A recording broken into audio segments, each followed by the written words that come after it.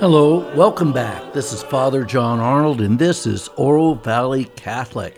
Do you ever pay much attention to some of the weird stuff in the Bible? How about the second reading for the first Sunday of Lent in year B? Listen to this from 1 Peter. Christ suffered for sins once, the righteous for the sake of the unrighteous, that he might lead you to God. So far, so good. Put to death in the flesh, he was brought to life in the spirit. Okay. In it, he also went to preach to the spirits in prison. What? Who had once been disobedient. What's that about? While God patiently waited in the days of Noah during the building of the ark, in which a few persons, 8 in all, were saved through water. This prefigured baptism, which saves you now. It's not a removal of dirt from the body, but an appeal to God for a clear conscience through the resurrection of Jesus Christ, who has gone into heaven and is at the right hand of God, with angels, authorities, and powers subject to him. That's the end of 1 Peter. Want to talk about the prisoners in the spirits in prison? That's an interesting thing. This week on Oro Valley Catholic.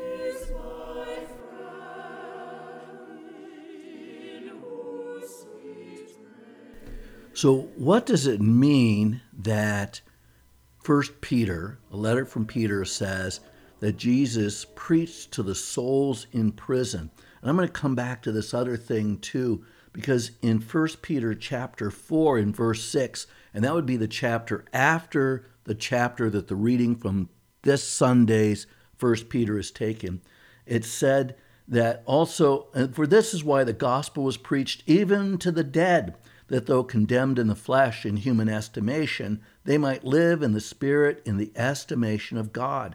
This is the biblical part, the biblical story where in the 3 days that Jesus is in the grave, that he actually goes and preaches to the dead. And that'll be reflected in the creeds that I'll talk about at the end of this section. I just think it's one of those things for Catholics to think about what happens when you die and why it is we understand that we're not beyond the power of God when we die. And even when we talk about babies that are unbaptized or aborted, or when we talk about people from the past or who is saved, all of that kind of thing. Well, wow. Jesus went and preached to people that weren't even alive when he came, according to 1 Peter. And so let me go back over 1 Peter chapter 3, the part where the reading came from briefly, and then let's talk about how this has kind of come down to us through a Christian, through a specifically Catholic tradition. And so it says that he preached to the souls in prison. Spirits at the time of Noah, through 8 were saved through being taken into the ark. And when 1 Peter refers to the 8 that's saved, just think of what, if you go back and read Genesis, the book of Genesis about Noah, it'll say Noah had 3 sons, and that he and his 3 sons, along with their wives, went into the ark, because they go in 2 by 2. Everyone remembers that about the ark. But if you do your math right, what it means is 8 people were in the ark. And that is what 1 Peter is referring to, that 8 were saved. And that is why even today in our baptismal rite, when we baptize an adult or a child, we always talk about the story of Noah. The idea that God saves us through water is a scriptural idea, and that the reference to Noah as something prefiguring Christian baptism, the story of Noah and the 8 that were saved, is something that comes right out of 1 Peter. So it's a very scriptural thing. But how Catholics have understood it, the descent into the dead, has been different over time. And so I kind of want to go through it, because part of 1 Peter is like what you would understand from basic catechesis. And then how Christians have talked about it in like 3 basic ways. So 1 Peter chapter 3 starts out, Christ died for our sins. You're on board with that. It corresponds to he now saves you through baptism. Well, that baptism is an experience of Christ's death, so you might experience his resurrection. I was in ecumenical, interdenominational, if you will, or various communities. Catholics were there and Christians were there. And a lady who was a Baptist said that's what Baptists believe. So this is basic Christian belief about baptism. But that the key there is the resurrection of the dead and his ascension into the right hand of God. But that leaves open the question of, okay, he's dead for 3 days. What happens when you die? So this is the first idea as Christian preachers dealt with this. Especially, I understand Clement of Alexandria in his commentary on John's gospel. Christ's soul, his spirit, went to the realm of the dead. And remember, his spirit, Jesus' spirit, is different from our spirit. His spirit is uncreated. Our spirits are all created by the Spirit of God. We share in the spiritual nature of God. We do not share in his uncreated nature. So we are created beings like the angels and the devils, but only God is uncreated. And that's always the mystery of the incarnation at the beginning of the gospel and the end of the gospel.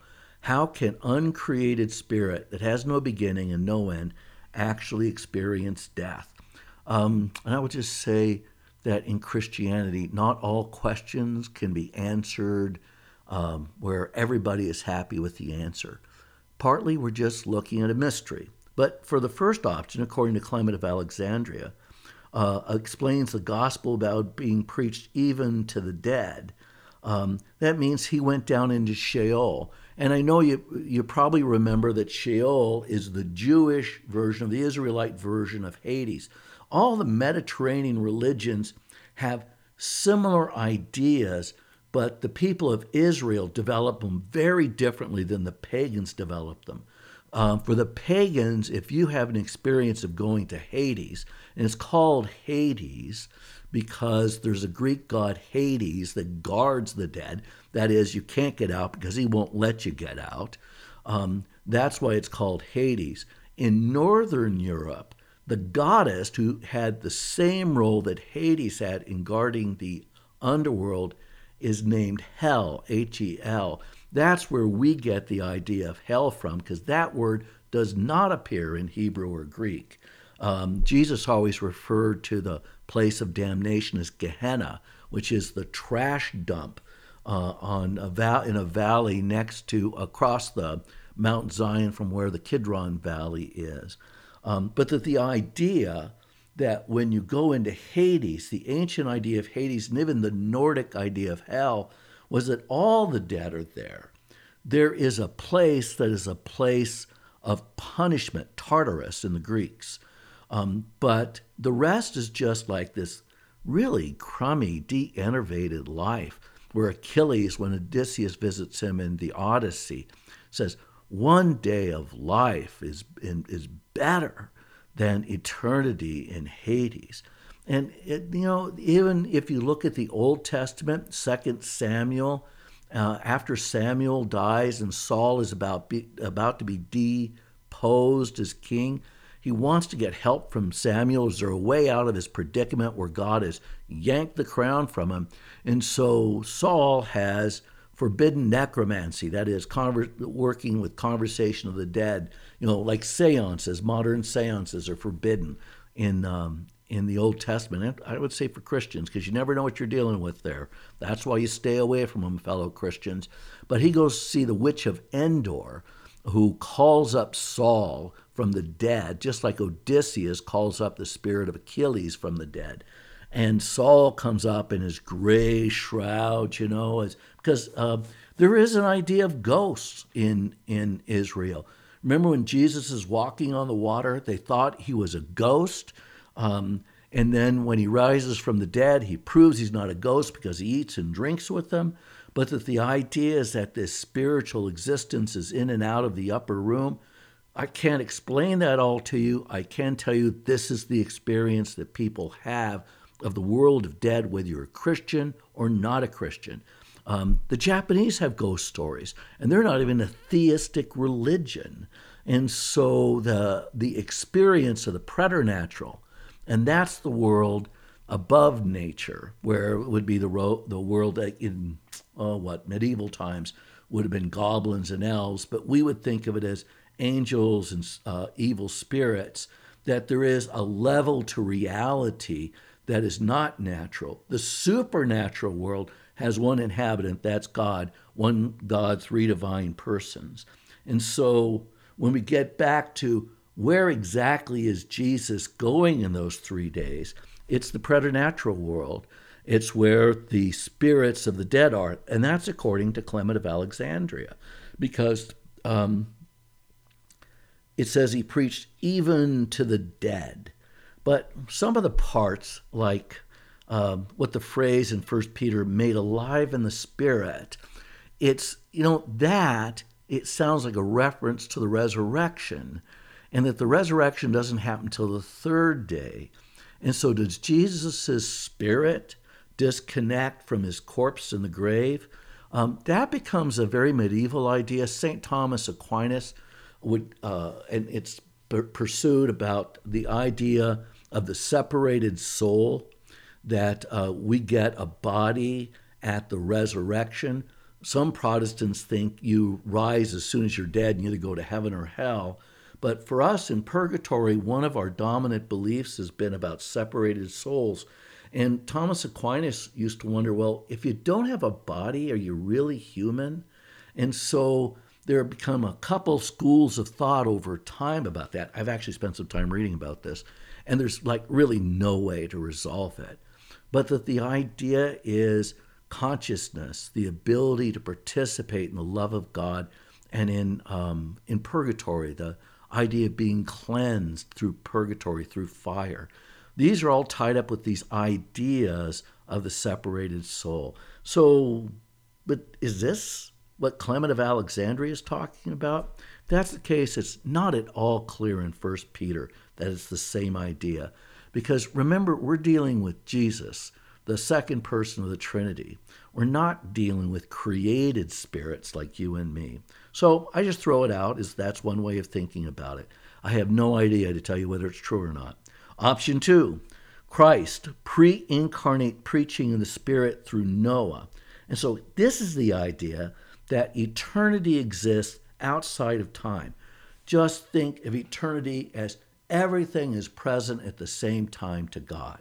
And so St. Paul talks about it in, I think it's Romans, where he talks about the rock where Moses hit to get water. And St. Paul says that rock was Christ. Why? The material world through whom God operates. This is Christ, uncreated, incarnate, in this case as a rock that feeds the people water. So for we Christians following St. Paul, yes, Jesus is in his body in heaven, but he is God. He binds himself to the incarnate body of Jesus of Nazareth, but is not bound by it because he is still God. This is the mystery of the incarnation. So for Catholics, I would say, the idea that Jesus is present in this rock, Jesus is present in water and wine, he's God. And he doesn't give up being God by becoming a human being. And that's another thing about the incarnation, about Catholics thinking about it. And it's why, just one of the fun ways of thinking about Scripture without getting too dogmatic about things which are always going to be a mystery to us. But what Thomas Aquinas suspected was that preaching to the souls in prison in the days of Noah was a pre-incarnate activity of Christ through the prophet Noah. So I use the word incarnate a little injudiciously. Incarnate means to take on flesh. So if if Christ is the second person of the Trinity is operating through a rock, that's really not the incarnation because a rock's not flesh. When he operates through bread and wine, he makes it his flesh. So I guess that's about as deep as I can get into the incarnation when talking about the souls in prison. But for Thomas Aquinas, the idea that God was always getting the world ready for this revelation of Christ. And so it kind of is the same idea of the Spirit of Christ is active within the Old Testament prophets. He's there with the people in the desert. He's there in bread and wine. There is this consistency about how God operates. But in this context, what Jesus does pre-existent, does it really make sense in regard to Jesus in the grave? And so, no matter what you say about all of these things, there's always another aspect of it, another angle that helps you from settling into something which might just be erroneous. So it's okay to think about these mysteries. We don't have to resolve everything today, right?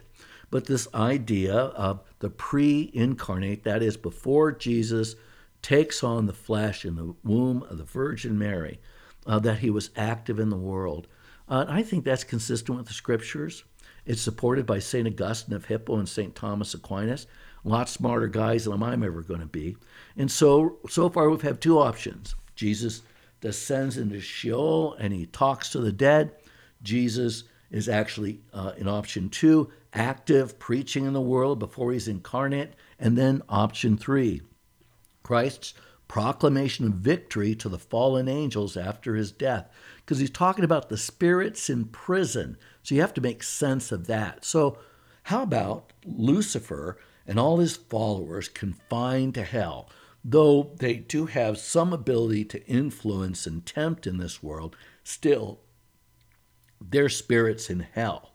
And so in this view, and it actually apparently has some support in some non-canonical ancient Jewish writings, First Enoch and Jubilees, which I think are both in existence before First Peter is written. And it could be that these were the source of Peter, because the idea of the canon of Scripture, like you and I understand the Bible when you go down and you buy it, like from Amazon.com or Trinity or wherever you end up buying it, that Bible is the result of Christian faith.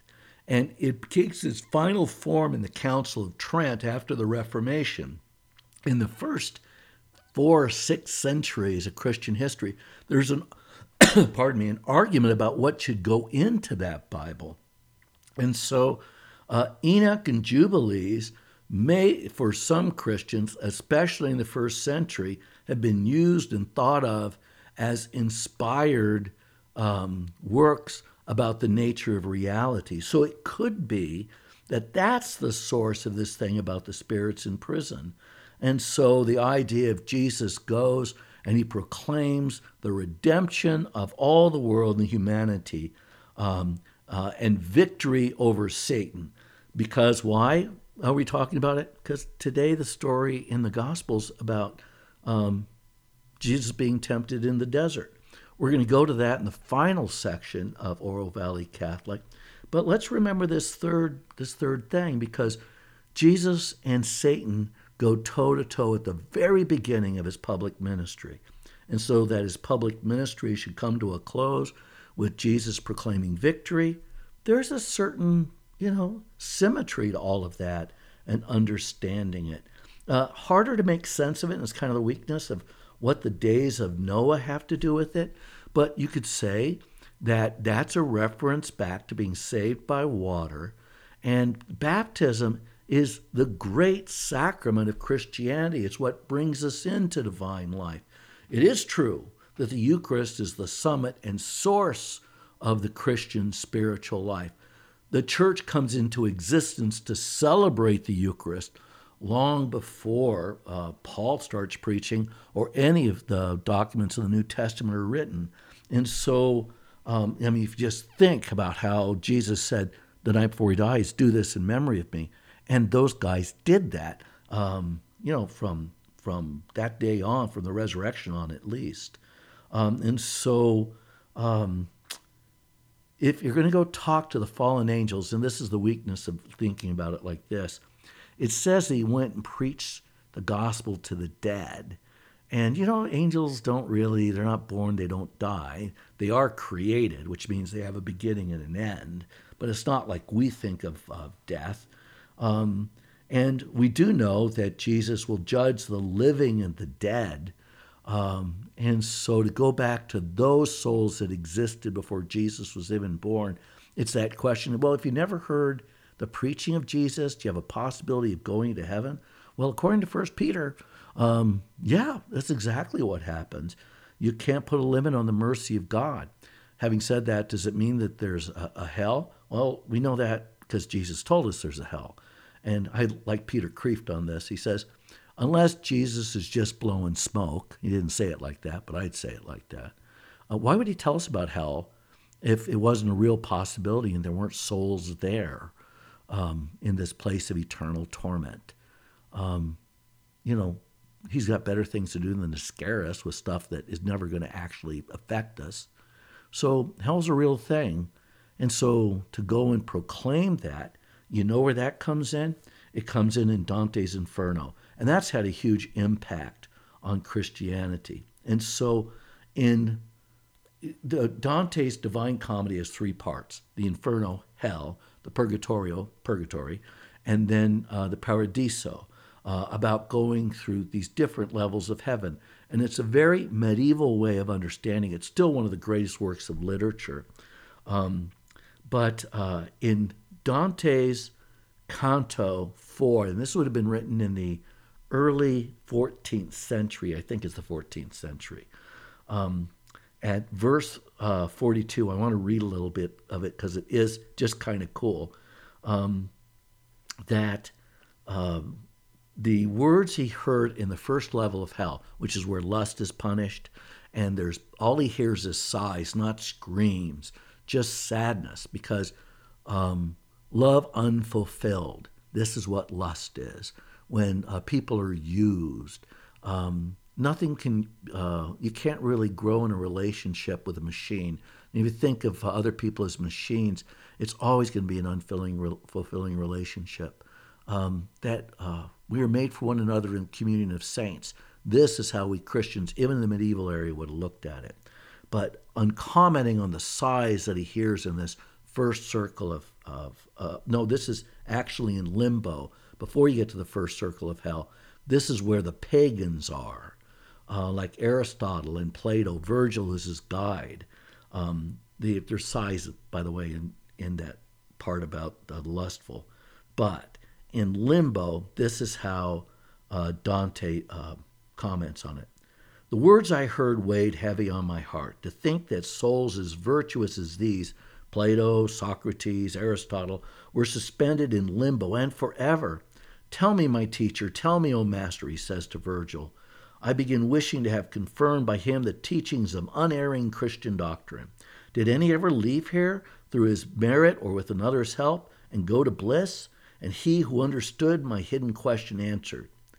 Quote from Nero, I was a novice in this place. So Virgil died about the time of Jesus. I was a novice in this place when I saw a mighty Lord descend to us who wore the sign of victory as his crown. He took from us the shade of our first parent, of Abel his good son, of Noah too, and of obedient Moses, who made the laws, Abram the patriarch, David the king, Israel with his father and his children, with Rachel whom he worked so hard to win, and many more he chose for blessedness.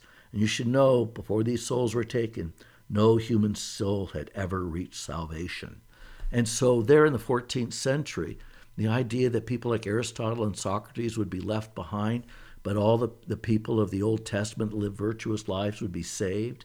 So that would be a very medieval way of looking at it. Maybe true. Maybe the Second Vatican Council would think God's mercy is greater than that for those just like Aristotle and Socrates that wouldn't have even heard of Judaism, probably. God isn't play games. So here's how it came to us in the creeds. And you may remember this. There's the Apostles, the Athanasian, and the Nicene Creed. And the Nicene Creed, which is the one we say at Mass, really comes together over a period of 4 centuries. And in parts of the Christian world, other creeds were used until the Nicene Creed basically took over liturgy. And so one of the first, from the 4th or the 5th century, talks about Jesus crucified and died, and then says, you may remember this, descended into hell, rose again from the dead on the third day. And so that's the part about going into Hades, among the dead. So the Apostles' Creed would have taken the position that Jesus preached to all the souls of the dead. The Athanasian Creed, because St. Athanasius was very concerned about the Trinity, and both of these may be from southern France, Gaul, it would have been known at the time. Here's what the Athanasian Creed would talk about the souls in prison. Jesus died, he suffered for our salvation, descended into hell, rose again the third day from the dead. He ascended to heaven, and he sits at the right hand of God the Father Almighty, from whence he will come to judge the living and the dead. Now, think that's from probably the oldest version we have of that creed is from the 8th century, although it may date back to the 6th century, a little after the Apostles' Creed. But here's the Nicene Creed as we say it at Mass. For our sake he was crucified under Pontius Pilate. He suffered death and was buried and rose again on the third day in accordance with the Scriptures. He ascended into heaven and is seated at the right hand of the Father. So the whole idea of going down to the realm of the dead disappears in the Nicene Creed. But we talk about it when we read 1 Peter on the first Sunday of Lent. And so why choose that reading? And I recognize not a lot of clarity there in terms of how the church looks at it, because Jesus didn't explain it, and the early church refers to it, and it's just one of those mysteries that we have as Christians. I just think it's one of the weird things in the Bible that's worth thinking about, what Jesus did those 3 days in the grave. But let's talk about why it corresponds to what he did in his ministry.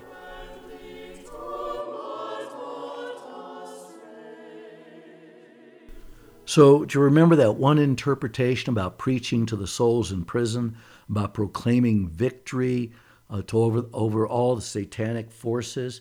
Well, I think this is one of the reasons why 1 Peter is chosen as the second reading in the first Sunday of Lent. Interestingly enough, the first reading is from the book of Genesis, and it's about Noah and his sons in the water. So clearly the church's focus is on these issues about Noah and his 3 sons being saved, God putting a rainbow up because it is his bow, his war bow, which he hangs in the clouds, because he won't make war on us anymore. Instead, God comes to do battle on our behalf, not to punish us, but to fight for us. And this is the Gospel of Mark, starting at chapter 12 in the first chapter. Chapter 1, verse 12. The Spirit, this is after his baptism, drove Jesus out into the desert, and he remained in the desert for 40 days, tempted by Satan. He was among wild beasts, and the angels ministered to him. And after John had been arrested, Jesus came to Galilee proclaiming the gospel of God. This is the time of fulfillment. The kingdom of God is at hand. Repent and believe in the gospel, which is exactly what we said, if you remember, at Ash Wednesday. But it's a reference to Jesus again and Satan, a spirit in prison. And so what does it mean that we start out Lent this way? So this is the thing, is the Spirit refers to the uncreated Spirit of God, which you and I received at our confirmation. And it is the love of God that drives him into the wilderness, where he goes for 40 days to do battle. And the reference to Noah in Genesis in the first reading was 40 days is a time of cleansing. It's Jesus proves himself, like warriors prove himself, like Israel was 40 years in the desert. This number is a referent to cleansing. And then he's tempted by Satan.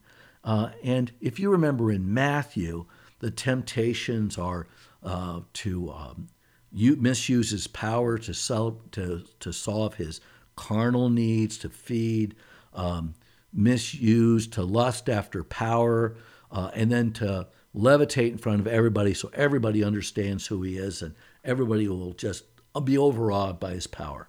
But there's a reason why in all 4 Gospels Jesus is crucified, because God is love, and that is what he comes to reveal.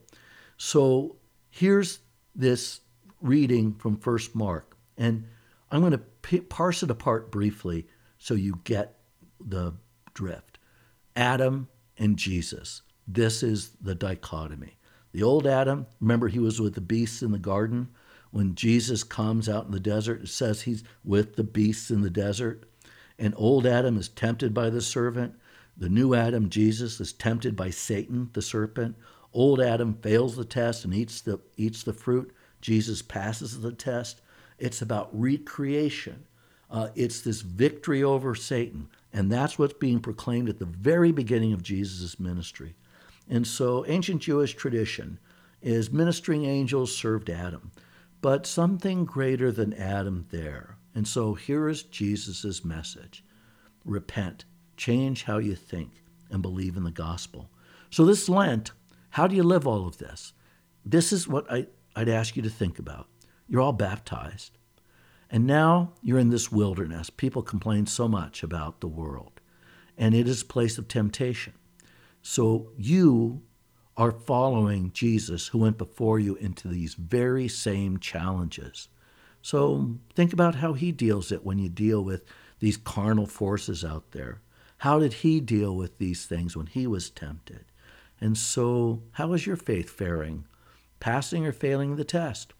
Lent is a great time for fasting, prayer, and almsgiving, and for penance services.